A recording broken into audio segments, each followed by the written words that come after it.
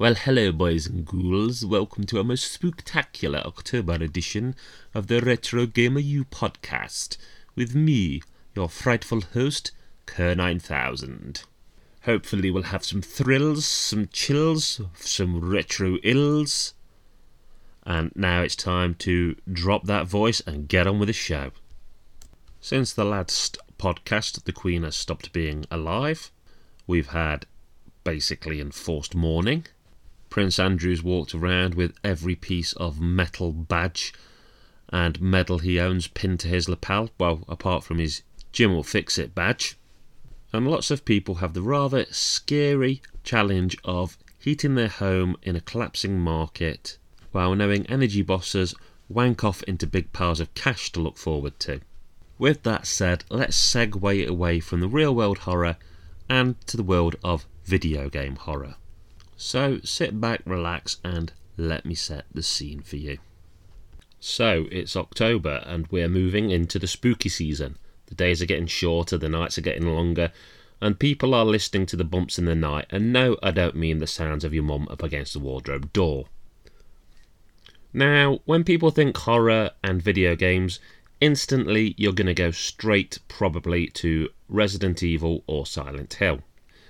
And yes, I could make an entire giant conversation about Silent Hill. Equally the same with Resident Evil. Perhaps I could even go further with Resident Evil, as I have more memories of that series. I could talk about how, in my opinion, Resident Evil, the original at least, doesn't so much lend from the zombie movies of somebody like George Romero, and more lends from B-movie fare. Let's face it, with all of the speeches being sort of broken and "Don't go in there! Oh my god, they're eating her!" They do more come from the B-movie line of horror cinema. But no, I want to go a lot further back than that. And thinking about it, really, the earliest basic attempt at a horror video game that I can think of, and this is thinking as loosely as possible, would date back to 1972, when a haunted house overlay was included with what is most commonly considered to be the first true video game console, the Magnavox Odyssey. Maybe not the scariest thing there.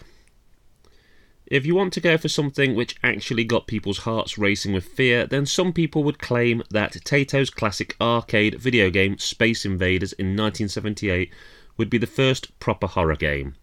Sure, it's aliens and not zombies or ghouls, but it does involve a survival scenario where an alien invasion slowly descends and increasingly destroys the landscape around it, while menacing sound effects gradually speed up. The sound effects are meant to portray the beating of a human heart, which speeds up to match the peril on screen and to try and install a sense of panic in players. And this is a technique which has often been used in the world of both literary and cinema horror.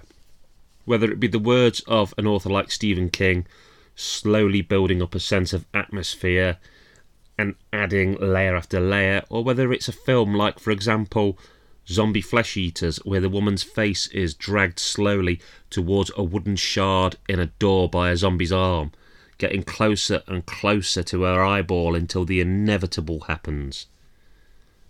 But, Space Invaders creates that sort of tension. And in that way, I believe you could describe it as a horror game. Where do we go from here, though? Well, there was Nostromo on the PC 6001, which was inspired by the film Alien. And there was things like Haunted House on the Atari 2600. Again, you were relying on the game manual and other materials to sort of bump up what was there. 3D Monster Maze on the Sinclair ZX81 kind of tried to give you that suspense of something chasing you, but really didn't have the power needed to do so. Now, I'm obviously not going to talk about every early horror game, but one that I do feel needs to be mentioned is CRL's Dracula. This game basically is a 3-part text adventure game based off the Dracula novel. But what makes it really interesting is that CRL voluntarily submitted the game to the BBFC, the British Board of Film Classification, with the intent of getting it an 18 rating. They wanted to market this towards adults, but they didn't quite make the 18. They managed, however, to get a 15 certificate, which I think makes this the first certificated horror video game. The author followed this up with both a Frankenstein and Wolfman game, so sticking firmly to the classic Universal monsters. If you want something a little bit more tongue-in-cheek, CRL also released an adaptation of Richard O'Brien's musical horror comedy, The Rocky Horror Picture Show. Now, something interesting is that this game actually gave you the choice of whether you wanted to be Brad or Janet, so contained a gender choice in the game. The basic idea of the game is that you're then trying to release your partner from the spell of Frankenfurter's Die Medusa machine. Probably what this is most remembered for, at least to me, is that the game started up with a digitised rendition of the Time Warp. I don't remember ever completing this game, but it's a weird game that really needs looking at. Okay, so to end this piece on classic horror games, there's one last game I would like to talk about. A Spectrum game called Soft and Cuddly by a company called The Powerhouse. The game was released on a budget label and it was heavily promoted, even involving soft and cuddly sick bags, which, yes, for those who are into the world of horror films were sold with this very idea that you'd need a sick bag or that you'd faint. So this is kind of a cool side note. Soft and Cuddly is a horror arcade adventure, and the player assumes the role of a man armed with a laser gun and a jetpack whose mother, the android queen, has been torn to pieces. The player's task is to locate the scattered body parts and sew her back together. Now, I had to mention this game because not only does it have an amazing cover with what looks like some form of Lovecraftian ghoul sitting on top of a pile of heads, it also is the first game that I can remember there being a real sort of controversy over. Some people genuinely felt that this game was sick.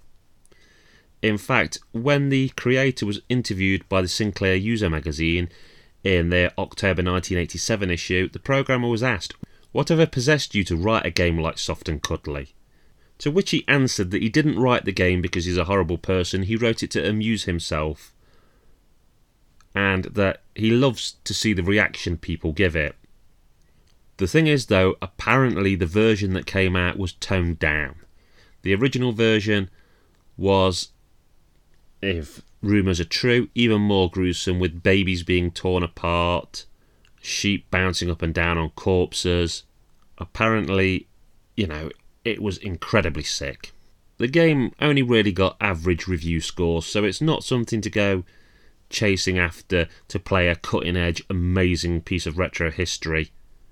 But it is retro history for its place as something that people would have seen as completely sick, much like the 80s Video Nasties films.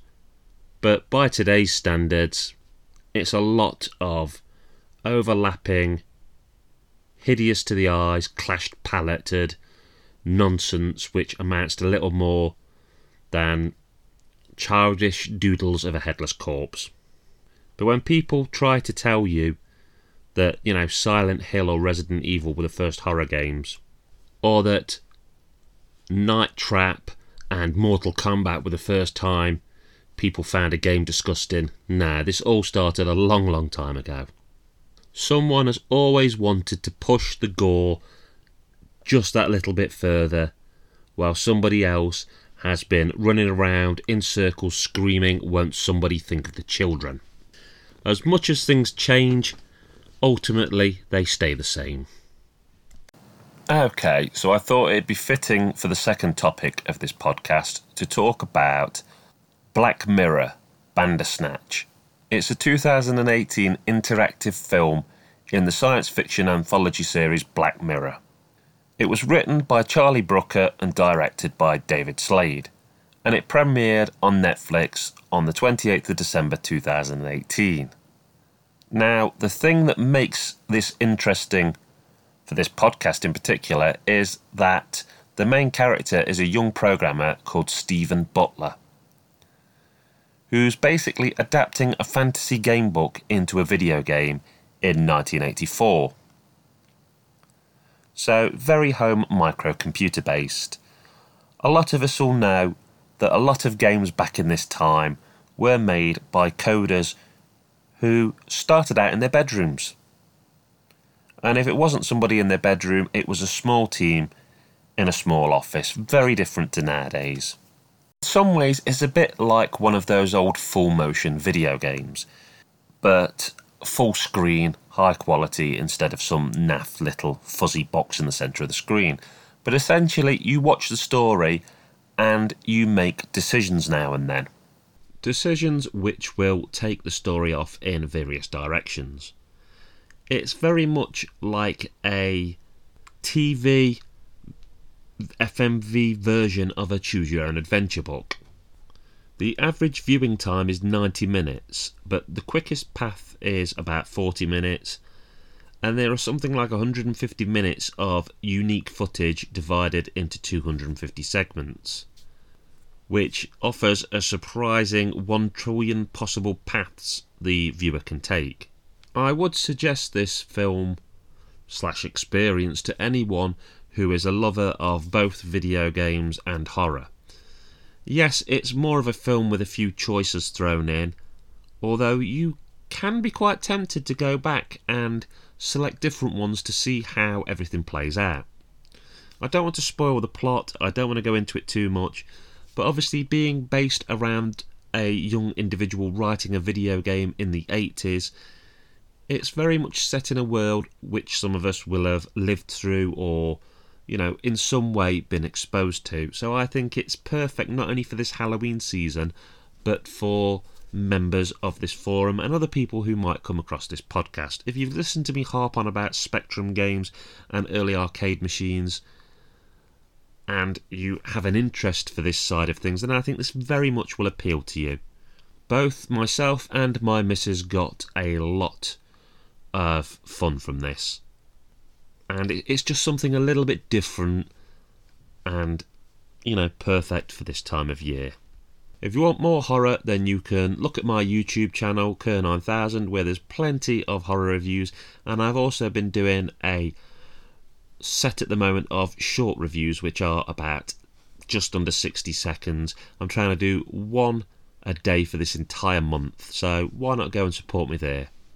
I'd also like to give a quick shout out to some of the other awesome YouTube creators who you can find on the Retro Gamer unofficial forum. This includes 81632bit, who produces some awesome reviews. Merman 1974, again, he covers a lot of retro subjects. USR1 Retro, and Peds Reviews, who's done all kinds of reviews, including very cool short form factor reviews, which are great for when you just want something that you can quickly watch. I'm sure there's some people I've forgotten, but that's even more reason to get on the Retro Gamer unofficial forum, join in the chat, and see what awesome links you can find to other stuff. Once again, thank you very much for joining me, and I hope you have a great rest of your day. Keep on gaming, and most importantly, take care of yourselves. Laters, taters.